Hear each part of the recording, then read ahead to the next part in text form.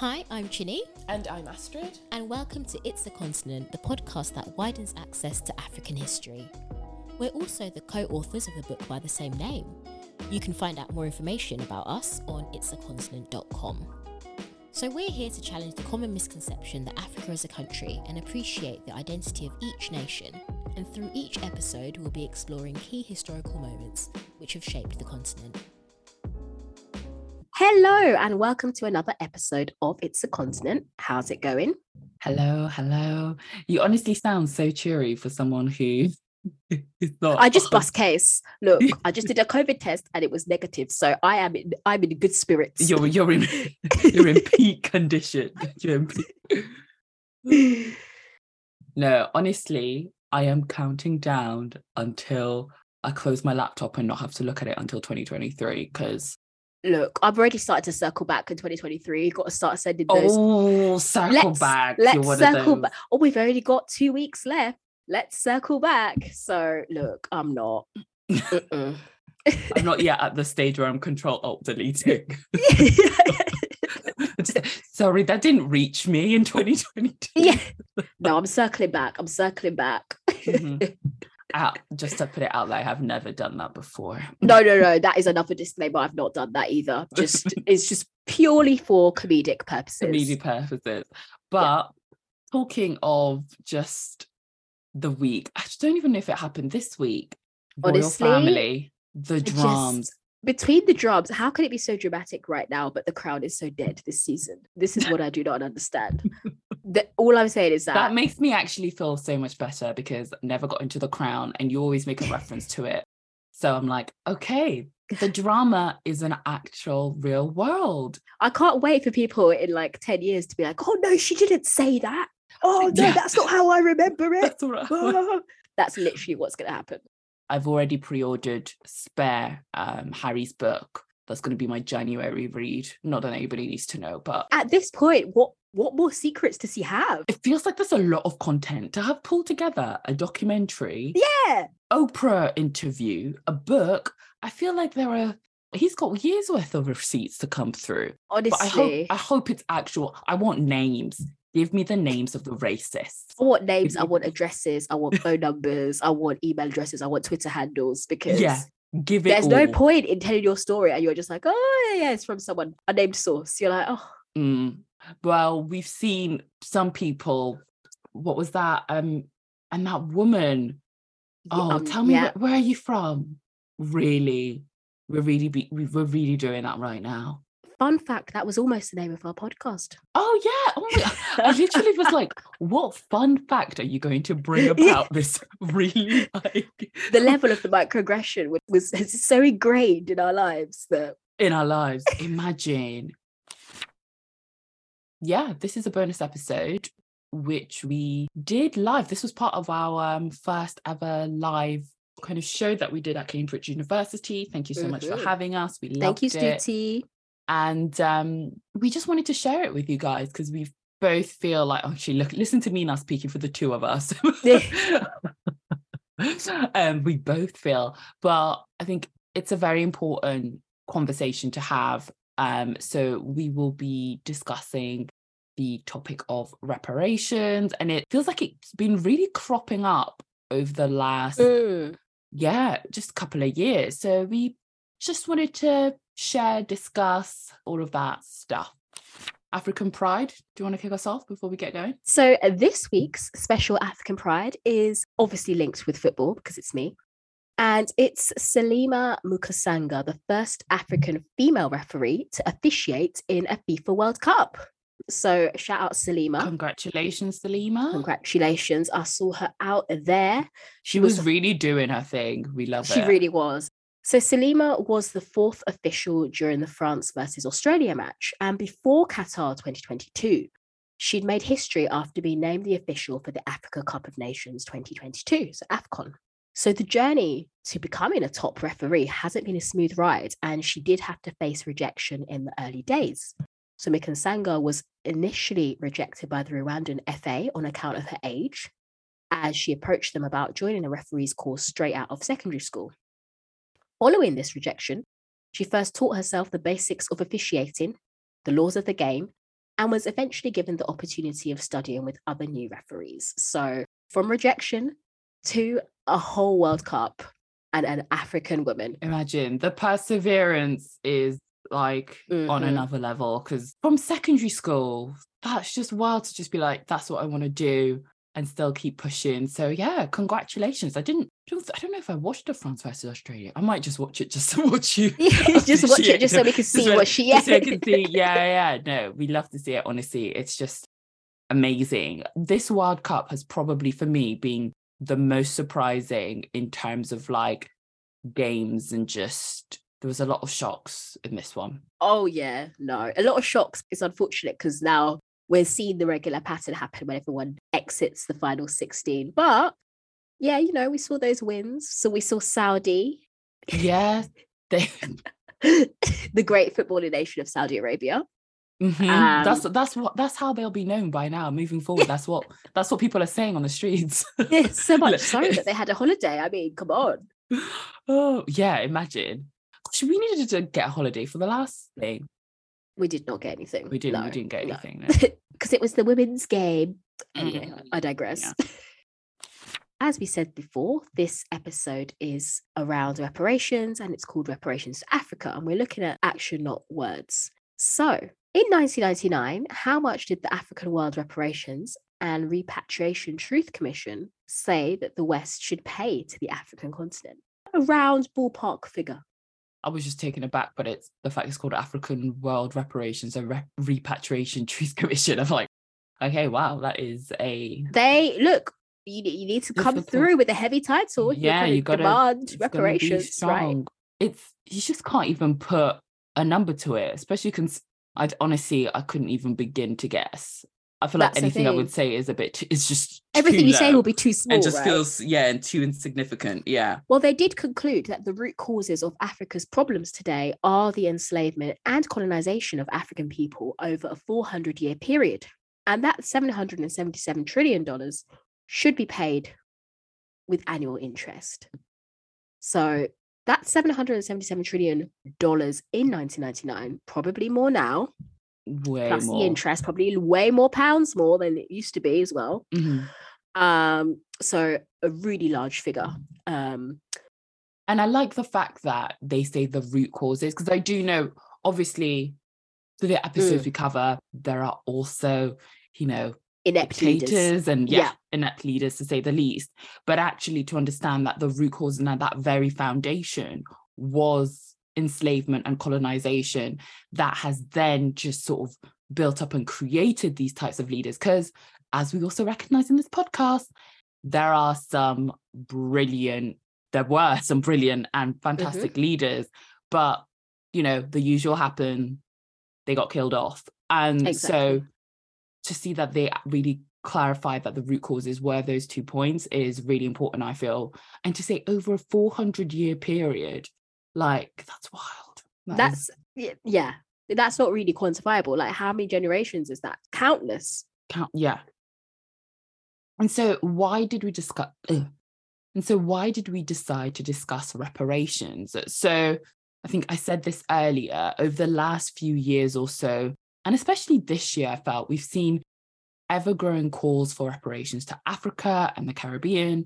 And these growing calls for reparations have come at a time where we've seen, the head of state be removed in Barbados, disdain with a royal family visits to the Caribbean, and the returning of some looted items like the Benin bronzes. There is very much a push towards that direction. We've recently seen with COP27, this is the first time that they've discussed kind of including a loss and damages fund in order to support countries, specifically countries in places like Africa, as a result of the consequences of much more richer countries, their contribution to the rising temperature. Because we covered this in the episode when we discussed the environment, in terms of the fact that Western countries are the larger and kind of bigger polluters. And as a result of that, it does negatively. The impact on countries in African nations is a lot, is much worse. So you see things like famine increasing even more so as a result. Definitely in East Africa, and then also within Nigeria, there were really bad floods as well. Yeah, the floods, lots of displacements of people. And even as we go outside of Africa, we saw the Pakistan floods, which looked really, really scary. But let's see if any of that comes about. So what are reparations? Well, we really like this interpretation of reparations from the Office of the United Nations High Commissioner for Human Rights. Measures to redress violations of human rights by providing a range of material and symbolic benefits to victims or their families, as well as affected communities. So reparations can actually take varying forms. It's not just material, which is what I would normally think of whenever we talk about reparations. Yeah. But we have moral, symbolic. So, for example, symbolic apologies and actions to help those who are victims of wrongdoing. Financial, material. So, essentially, this is compensation for economic damage, loss of earnings, loss of property, loss of economic opportunities, and moral damages. But then it does also raise the question of who would be paid, how much would they receive, and where would this money come from? And I think that's one of the biggest areas of kind of consideration, and also like challenges when it comes to financial reparations is very much around how do you get that sort of set up done, I think. But also we've seen around just returning items, even that has been challenging. So yeah. Another aspect could be access to the truth about past events, which we really like because I don't think we've really seen this before. So an example of this is a National Trust making an effort to show the history behind the institution. But how do you go about this without someone just shutting you up and calling you woke or starting the next culture war, which then doesn't really lead to any substantial change? There's also rehabilitation, which should include medical and psychological care, legal and social services, and restitution, which is restoring the victim to their original situation before the violation occurred, which that is probably one of the toughest ones to do. Yeah, to be honest, yeah, that is probably I think they're a bit far gone at this point. Yeah, how are you restoring to the original situation is really,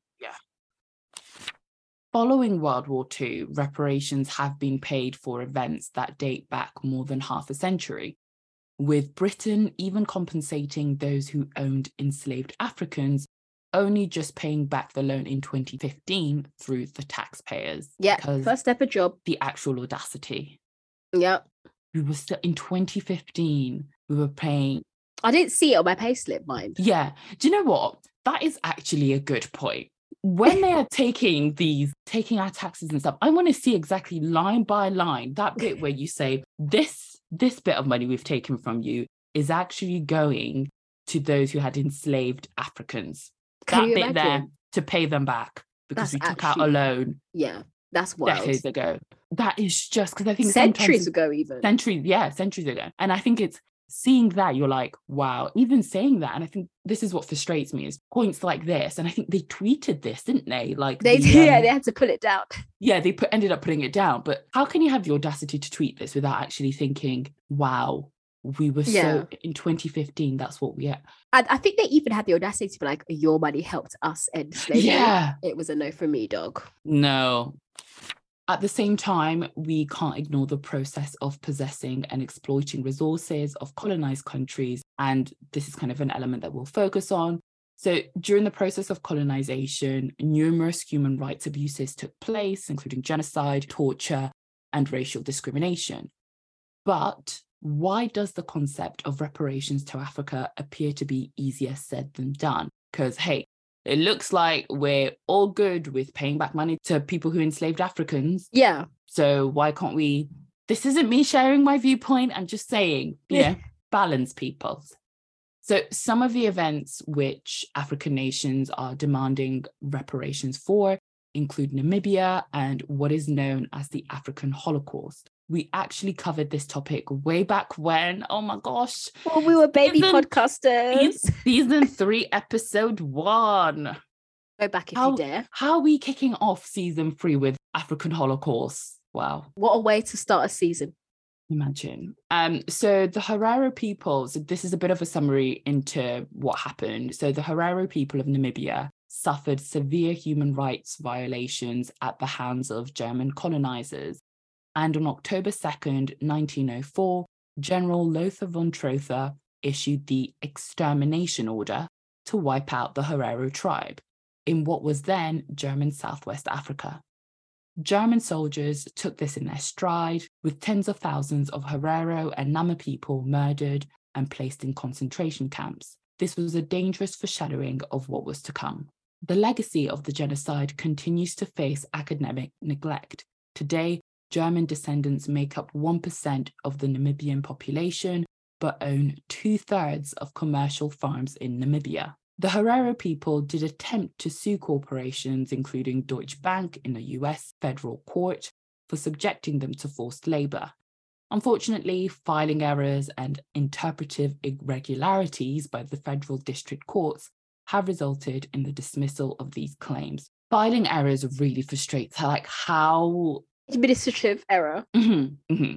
It's basically, we've had to hide this because else we're going to have to pay. We've actually just hidden the information and there's no GDPR, so... Yeah.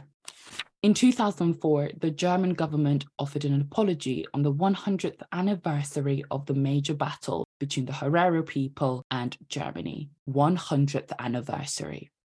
And it was just an apology, that's all. And in a similar attitude to Britain, its colonizer cousin, Germany's apology was tentative and limited in scope because they didn't want to open a Pandora's box of possible legal consequences. So you offer an apology, but you don't say... Not quite, because else you open yourself up to a lot of legal issues. We can't be dealing with that. And it's so frustrating because you think, everybody knows this though, you know? Everybody is aware of what happened.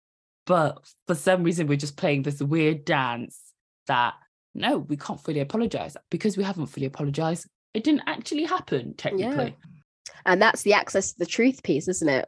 Yeah. No, definitely. And I think it's just, I can't imagine how that must feel for communities like the Herero people, whereby, you know, you've experienced and your family generations have experienced such pain under German colonial rule.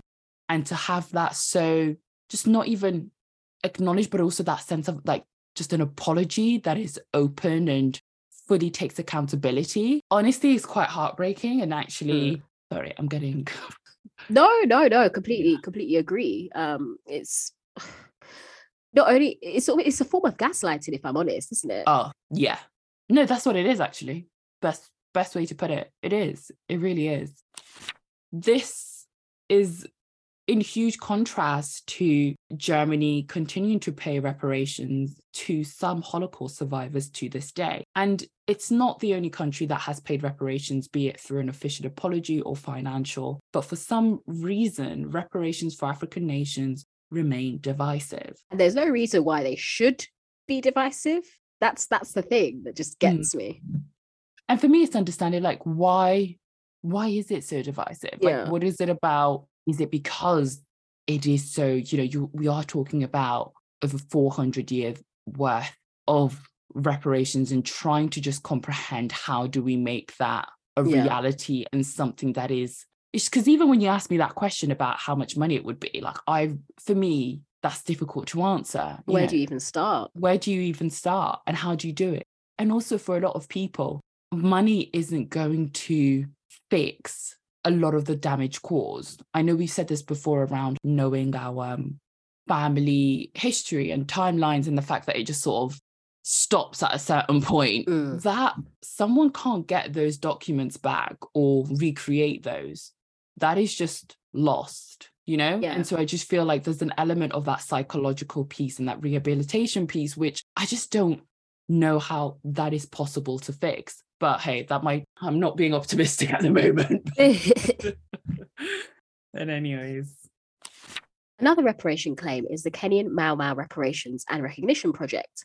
One of the key movements during Kenya's fight for independence was the Mau Mau movement, mainly of the Kikuyu people, the largest ethnic group in Kenya. Britain horrifically treated suspected Mau Mau warriors and supporters who battled for independence during 1952 to 1960. They lost their ancestral lands to Britain and it became the home of European farmers and ranchers. By 1948, 1.25 million Kikuyus were restricted to about 5,200 kilometres, whilst 30,000 settlers occupied 30,000 square metres. So bear in mind, this area is larger than Belgium, which has a population of 11 million people. This period was labelled a state of emergency by the British colonial government. Caroline Elkin's book, Imperial Reckoning, brought this history to a wider audience, making it visible to the Western world. I mean, admittedly, it did take a white woman to write about this for people to actually believe what was going on, but yeah, I mean, she's just a vessel. She was a vessel. It just frustrates me because I am sure that it has been written about by a lot of people who, but hey ho. Yeah. Based on documentary evidence, the book included detail on British prisons and detention camps, murder, torture, mutilation, and men castrated. There were incidents of prisoners carrying excrement spitting over their faces. Prisoners died of malnutrition and disease. However, the British were assisted by loyalist Kenyans known as the Home Guard, and that's where things start to get a bit complicated. But with this is actually really similar to what happened in Namibia, no? Like, what is it with these European countries just doing up concentration camps on the African continent? In 2000, the Reparations and Recognition Project petitioned the British Embassy in Kenya for $30 billion to Mau Mau members and families. By 2006, a case was prepared, but the government rejected this, claiming that the Kenyan governor, not the British colonial officer, was responsible. Kenya's first post-independence president preferred propagating the myth of a unified Kenya, and the complication arises because of the Home Guard. In 2013, Britain paid £20 million to 5,000 elderly Kenyans who endured torture, beatings, castration, and sexual assaults during the Mau Mau uprising. But this isn't really as much as it sounds. Yeah, because we were doing maths, guys. We did a bit of maths. We did a bit of maths. And yeah, we worked out, so 20 million to 5,000 people that's £4,000 per person. That's not an apology, really. That's an insult, if I'm honest. It's honestly... How much did they pay the slave owners? Yeah. Oh, we only finished it off in 2015. Yeah. Okay. $4,000. Let's not even talk about the way that this government also has money to do other things, but... Yeah. So where did this idea of kind of reparations to Africa, this whole movement really stem from? So in the early 90s, a prominent Nigerian businessman, MKO Abiola, persuaded the Organization of African Unity, the OAU, which we do cover as a separate episode. I can't remember which one. Which one? There's a lot. Done so many now. The precursor to the African Union, to focus on getting reparations. The OAU agreed and they formed the Group of Eminent Persons, the GEP, in 1992. The GEP was made up of 12 members with Abiola as its chair. A year following the GEP's introduction, the Pan-African Conference on Reparations was held in Nigeria. Moral debt and compensation through capital transfer and debt cancellation were the lines of discussion, along with the need for reparations in terms of returning stolen goods and artifacts. The GEP struggled to make much headway with their goal for reparations. There were varying opinions on how much financial reparations were needed. As we mentioned earlier, the Truth Commission believed 777 trillion, that is honestly difficult to say, dollars, plus annual interest was owed. Also, I think there are we were looking at kind of the different numbers that have been bandied around when it comes to, financial reparations. Another amount was $100 trillion proposed by author Daniel Tete Osabukle, who, interestingly, his proposed payment also includes Africans living in a diaspora. So, yeah, there are so many different opinions on this. And to be honest, I don't think there is one single answer. I think it's just one of those things where you can't really put a number on the damage caused, and it would perhaps be something like a regular payment in some form. Until the end of time. plus interest. Yeah, I think it's quite easy to get stuck on numbers and the value, but it's just so difficult to value the life of human beings and No, like it's true. exploitative labor that I like to stay away from the whole, like, this is the value of it. But I do think there has to be a combination of both, like, so getting into financial, but also a recognition perspective. A rehabilitation. There is just basically everything. Yeah. Another key moment in Africa's push for reparations occurred in 2001 at the Durban Conference Against Racism, Racial Discrimination, Xenophobia, and Related Intolerances. They were fixing it all out here. Everything. This was held in Durban, South Africa in September 2001. The conference acknowledged and concluded that slaveholder nations, colonizers, and occupying countries have unjustly enriched themselves at the expense of those people that they enslaved and colonized and whose land they have occupied. As these nations largely owe their political, economic, and social domination to the exploitation of Africa, Africans and Africans in the diaspora, they should recognize their obligation to provide these victims just and equitable reparations. Yeah, and again, the situation is not really as black and white as they're making it sound, because there's definitely some grey areas. So an example is the president of Senegal at the time, recognizing that he would also be required to pay reparations because his ancestors had owned enslaved people. Contentious, but is what it is. The Nigerian Nobel Prize winning writer Wole Soyinka also pointed out that reparations, like charity, should begin at home, and the wealth of the Mobutus, the Babangidas, the Abachas should be utilized as down payment. So again, is reparation a form of deflection on some of the challenges that African nations face? And should we also just be focused on actually getting the legacies of some of these corrupt leaders who've hidden money to bring it back home? But then you could argue that they learned how to do that through their colonizer, not to absolve them. I'm going to say also, you are now arguing with yourself, which just shows the complexity of this. You know, it is so true. It's like, what is that how they were? Or is it as a result of what happened? Is it a combination of the two? But then how do you even, like, it is so, I feel like this topic leaves us with more, well, you and I, but with more questions than there is no definitive answer. That's how I feel. No, absolutely. Also, another complexity is that with this number, how would we then split this? Because many of these nation states didn't actually exist prior to colonization. Yeah.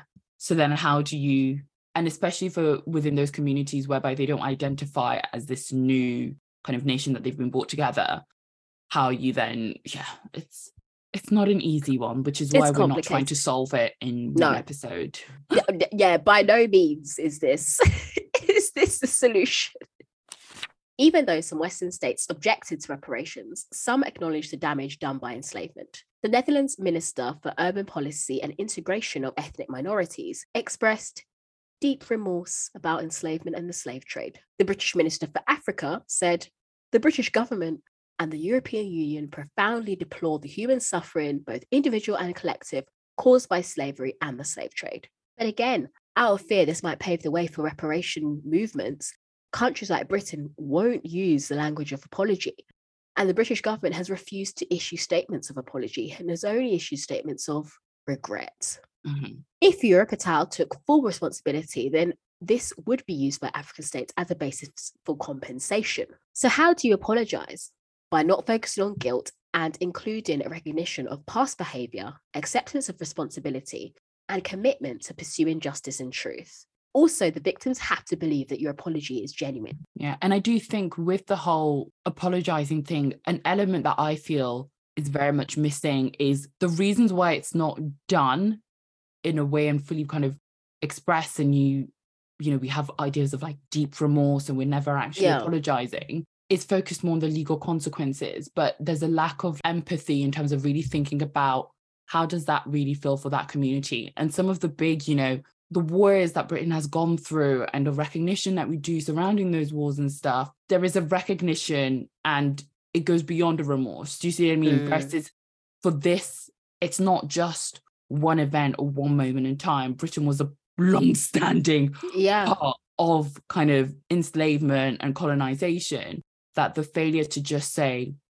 sorry just shows just a strong lack of empathy and just genuine sense of humanity. When you say they're scared of the ramifications, just highlights again, because of this whole capitalist system, it's really around wanting to preserve their wealth and not wanting to share it or distribute it. And they're just more afraid of losing some money than actually, understanding what has happened to these human beings and why the continent is the way it is. That lack of accountability, honestly, is just mad disrespectful. It's just be like, but it makes sense, as you said, very much capitalism is at the heart of it. Oh, definitely. And Europe hasn't come to terms with its colonial past or the present neo-colonial system. They might have conferences and exhibitions about their colonial history, but they do so without involving those directly affected in countries where the atrocities occurs. And these conferences are usually a case of reflection and not actually looking from the perspective of former colonies. A bit like a sort of Instagram swipe of like, oh, look what I'm doing, but not actually deep enough and understanding what it's like from the point of view of someone affected by a social issue. Yeah, sorry, I was just the fact that I was not. Sorry, I was just hoping I wasn't on. I was looking, I was like, am I on mute? No, it's because I was taking in the fact that you just managed to bring in Instagram swipe as a. No, only because that just reminds me of the most ingenuine form. No, that is true. It's very surface level, and that's kind of what they're doing this here. Is. No, it's very performative. Yes, that's the word I was looking for, but Instagram swipe came to my mind. Look at the two of us, so in actual sync. At least you understand where I'm coming from. No, I do see what you mean. No, it is very much a performance, but to be honest, a lot of what nations like Britain do ends up being a performance. But let me not get into that. Some of the colonizer heavyweights have attempted to escape liability for their colonial abuse through development grants. Aid is not a substitute for reparations. Can we say that again? Because it just needs to be highlighted again. Aid is not a substitute for reparations. There we go. This is because it lacks the recognition of wrongdoing, apologetic sentiment, and the ability to target injured communities specifically. Sometimes it ends up in the wrong people's hands. And, we've definitely seen that and covered that in a lot of episodes. Not only that, but we also have an example from Bob Geldof of Band-Aid notoriety, maybe. He ignored warnings from MSF around the role of the corrupt Ethiopian government at the time. And actually, what ended up happening was that much of the relief funds meant to go to the victims ended up being siphoned off to purchase arms from the Soviet Union, which worsened the whole situation. Yeah. Sometimes listen to people on the ground. That would also be another thing to do. And also, according to a representative from the Commission of Human Rights and Fundamental Freedoms of Niger, payment of the external debt has plundered Africa of the resources it needs to develop. After 3 centuries of slavery and 70 years of colonialism, Africa doesn't have any debt left to pay because she's already paid too much. Honestly, I was doing an internal clip with that, definitely. Yeah. No debts. What a quote. So what's the best approach when it comes to reparations to Africa? Well, first and foremost, the relationship between the West and Africa needs to change. We need to move away from the lens of the colonizer and the colonized and establish a relationship characterized by equality and respect. I definitely agree. And it makes me think about the whole kind of immigration side of things in the UK perspective and what they've been trying to do, because it just shows again that relationship is always sort of, even underneath everything, there is that continuous thread of colonizer and colonized, and it's always how do you get that relationship, which is very much where both an African nation and a country like Britain are seen on equal footing and treated equally. I think there's always just this power imbalance that always seems to exist. There is, and it seeps into like everything. Like, even I don't know if you've noticed, but some of the World Cup commentary has definitely spoken about African Oh, let's not even. It's so bad. Reparations is a key part to forming this new relationship, but what would that look like? For us, there's no one size fits all, as a combination of the different forms allow for repairs to occur in different forms, from psychological and cultural to economic repairs. And I think that is the main sort of takeaway. There is no one way that we can say, okay, reparations, that box is now closed. Yeah. And also it's looking at, and I know we covered it previously, around the future of African nations, especially when you look at the involvement of China as well, and how that could potentially be, in the future cause additional challenges. And so it's how do we, I think a key element is how do we really develop a relationship and establish a relationship which completely acknowledges what happened, but also massively supports and just African nations and says, we've got to resolve this because this is a problem created by us. And I don't know, how do you feel about the whole COP27 thing? Do you feel like discussions from reparations when it comes to kind of the environment may lead to the loss and damage focus on that? Yeah, it's good that it's sort of been discussed at quite a high level. It's just, for some reason, whenever Western nations hear the word reparations, it's like this reaction that everyone just freezes and it's like, oh no, and people talk about it, but they don't actually know what it means. But this is something that needs to be done to help to, we'll never balance the playing field, right? We'll never have the same playing field. But how do we get people to move closer to an more equal playing field and provide opportunities? We've covered, for example, within our oil episode, some of the really awful environmental damage that has taken place in Nigeria. People are becoming ill because of the oil exploration work happening there. But are these people going to be? How do we compensate these people adequately? We have to build them, proper housing maybe, or ensure that you're in a safe environment. They still have the wildlife around them, etc. So it does take a lot of work and a lot of thought into it. So it's not just a case of throwing the money away, but it's really around adequately funding people so that I know we said that last point was a really difficult one around restitution and restoring a victim to their original situation. But how do we do that? How do we get to as close as that point as possible? And that's what we should be focusing on when we have the discussion around reparations. No, that's actually an interesting point around say never say never. Well, I've said it now, but it's never going to be a point or in the short term or mid-term whereby it's fully equal. But as you said, it's about how do we get even close? You always see that, maybe Instagram or on Facebook or whatever, that video where you have like the kids lined up. And yes. Mix of like step backwards if this. Black and white kids, and then the black kids are kind of held back. But it's about how do we make sure that we're given a chance and that African nations are given a chance to just proceed, and that is the route, isn't it? Yeah, no, that is the key. That is the key. But no, it's definitely some food for thought. We are midway through season 6. Thank you so much for hanging out with us for the last couple of months. Gosh, I can't believe like halfway through season 6 this year has literally been such a whirlwind. Like, definitely need to sleep and come back again, all rejuvenated in January. But it's been good. No. It's been good. Any last things, bits and pieces? So we have our book, It's a Continent, which is available in most retailers. You can also visit our website, itsacontinent.com, our Twitter at It's a Continent, and our Instagram at It's a Continent Pod. And if you have any suggestions that you think we should cover for our second half of season 6, just drop us a DM, drop us an email, contact us via our website. We love receiving them and interacting with you all. Yeah, honestly, send them. We love it. We really do. We do. And if you would like to buy us a coffee, as that is what the kids are doing now, then you can also buy us a coffee at It's a Continent.